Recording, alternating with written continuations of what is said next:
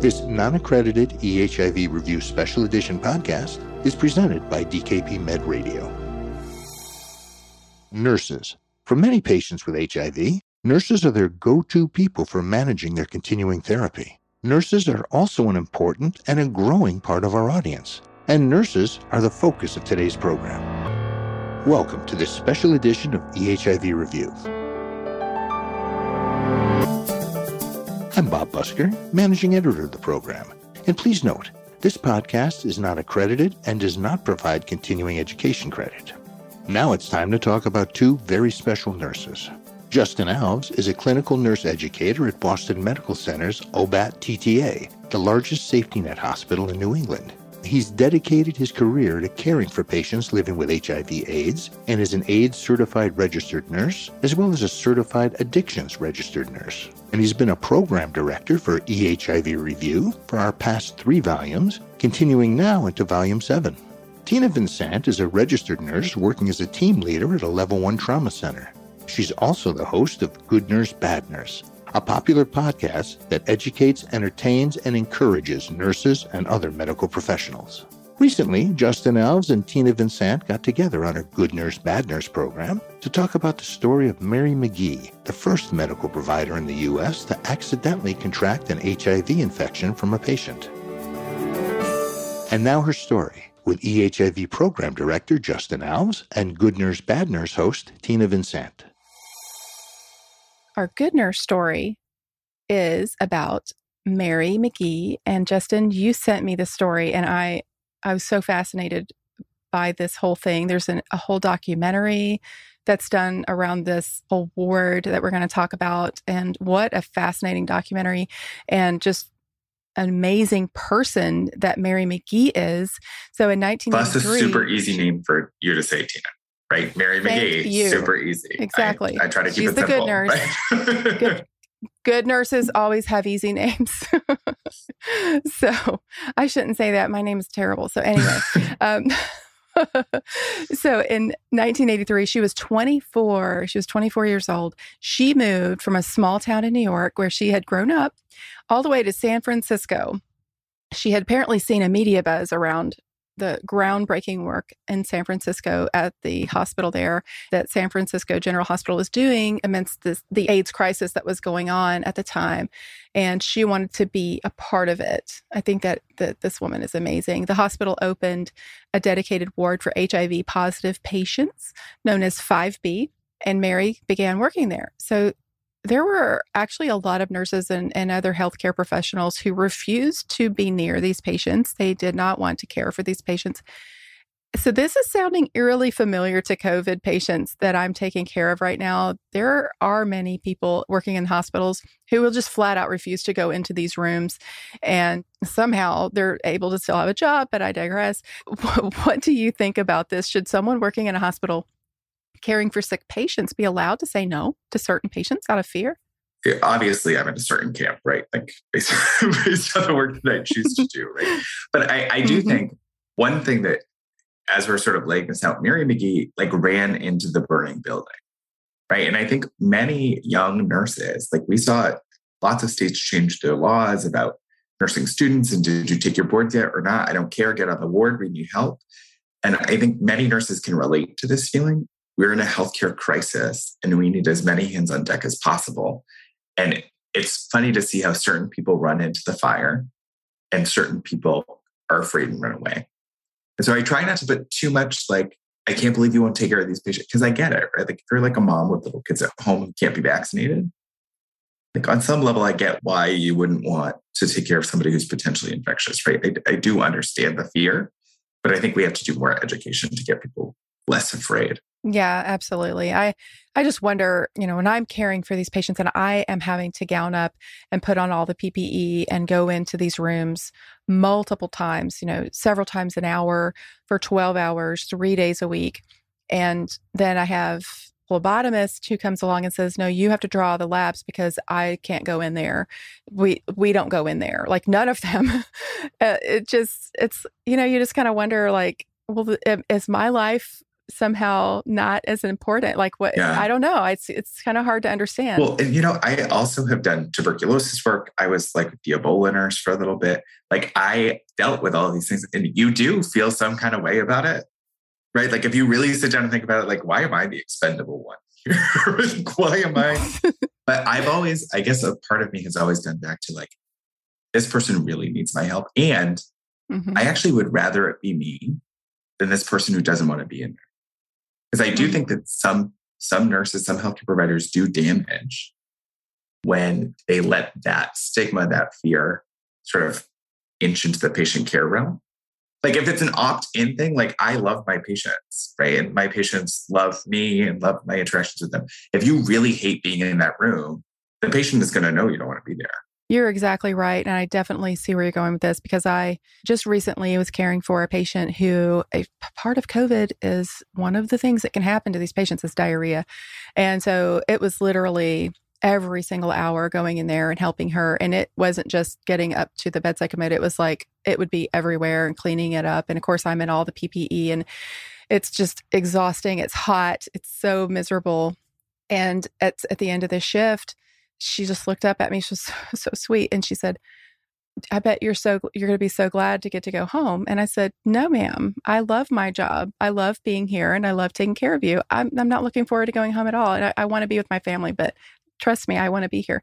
And she smiled so big. And I was just like, oh my gosh, it's just, that's why I do what I do. I love that so much. I love that I had the ability to make her feel better about that situation. Yeah, exactly. And I do think there is something to the opt-in. I don't think people should be able to opt out. I think if you're in it to win it, like if you're here to be a good nurse, then I think you should figure it out on your own. But yeah, so I think that it makes it really hard on all of us if we have people on our team that are saying, I'm not going to do that. I think we need a whole team of people. I don't know. Are they there? I don't know if that's even possible, but it's definitely better. We can take better care of people if we have the whole team, because I can't do it all. I just, we try, we do the best we can, but I'm not going to be able to take as good a care of a patient if I'm having to do absolutely everything. If I'm taking out the garbage and I'm the housekeeper, I'm the CNA, I'm the phlebotomist, I'm literally every single person that would otherwise be going in that room, that I can't care for everyone as well. And I think you're going to talk about this a little bit, but on 5B, the ward that you worked on, you weren't just all the members of this house staff. You were also like these people's family, because they didn't have a mom. They didn't have a dad. They were often disowned. And so it was this combination of you were everything. And you were the Swiss Army knife, right? Like you had to do a little bit of everything and you had to get it done. And, I think that's what makes, Mary and a lot of those nurses really heroes in many ways. It really does, because what happened is it was open because there were healthcare workers, mostly nurses, that petitioned for a separate AIDS ward at San Francisco General Hospital because they had seen patients being treated inhumanely, like what you were describing there, that someone who didn't want to be there, but maybe were being forced to go in there, maybe that person would not treat that patient the way that they should. And so because of that, they wanted a safe space for these patients to be able to live and unfortunately die, with dignity. So the ward absolutely revolutionized care, and for these patients and their families, and partners included, could have unrestricted access. Parties were regularly thrown, and doctors and nurses didn't wear the spacesuit PPE that had become normal, despite no known viral transmission through the air had actually occurred. I mean, they didn't have any reason to believe this was an airborne virus, but people were just being, ridiculous about it. Well, and I mean, some of that still persists today, right? Like the nurse who says, put on gloves, he has HIV. And you're like, I'm not going to have sex with him. I'm going to take his blood pressure. And the sad thing about this is if you're a nurse, you should have taken microbiology, and that shouldn't even be a problem. Right. But many medical professionals believed that those who worked on the ward would eventually contract HIV and AIDS and die because they just didn't know about it. I guess there were a lot of naysayers or a lot of people who questioned the, quote, evidence, that was there and just didn't trust it. So they were just afraid and just didn't want to have anything to do with it at all. So Mary was the youngest nurse on this ward. she made the statement that she was allowed to love her patients on the 5B documentary where she was interviewed. To her, that meant utilizing the human element that a lot of times she was discouraged from using as a nurse. So I think sometimes in our day-to-day nursing, just caring for regular patients, sometimes there's a disconnect there that we are even encouraged to do. Like what Mary was saying was sometimes just in being a nurse, it's like, keep that professional wall up between you and the patient. And I think what she's saying is that she didn't have to do that as much with these people because she wanted to connect with them. She didn't want them to feel like they were alone. She said, we could not fix people's disease with AIDS. We couldn't cure them. There was really this emphasis on decreasing suffering. You used every tool you had, including the human person. There were people who didn't have their families. They had experienced a lot of discrimination. There was tons of fear-mongering and stigma in the press. And so one of the tools you used was your own human presence and heart. When somebody is dying, you pull out a few stops that you may not. If you're working in an ambulatory surgery department, you let yourself cry with people and be human with people and their loved ones. And that was a direct quote from her from that interview that I thought was just so touching. She's just such a precious person. So one of the things that happened, and of course, I know everything that we've said up to this point has been like, you're crazy if you're worried about working with these people and then what I'm about to say. But this could happen literally. The thing is, it could happen with anything, right? So there's always a risk involved when you're caring for people. She did accidentally stick herself with a patient's needle when she was changing out their IV line. And so apparently she was about an hour away from finishing a 12-hour shift. She was on nights. She was tired and stabbed the used needle through an IV bag and into her hand. So 6 weeks later, she tested positive for HIV. And at the time, there were only a handful of known cases. So over the next decade, she fought along with the nurses union to get safer needles in hospitals. So during all of that, she maintained two identities: Mary McGee, the advocate, and Jane Doe, the first medical staff with HIV. She obviously, Justin, such a brave person for everything that she did, but to continue to fight and advocate after this happened just really illuminates her character and strength. And I just love that she went after the hospitals and administration for better safety measures. By the way, have you ever been stuck by a dirty needle? Yeah. Yes. I think every nurse has been stuck by a needle. When I started, we used to make jokes that was like a rite of passage, right? But I think we're much less scared now, right? Because we know we have things like post-exposure prophylaxis. We have things like PrEP that like I was on when I had my first needle stick. One of the things about the story that is so fascinating to me is that I didn't know who Mary McGee was until probably like 5 to 10 years ago, because she didn't come out. She was Jane Doe.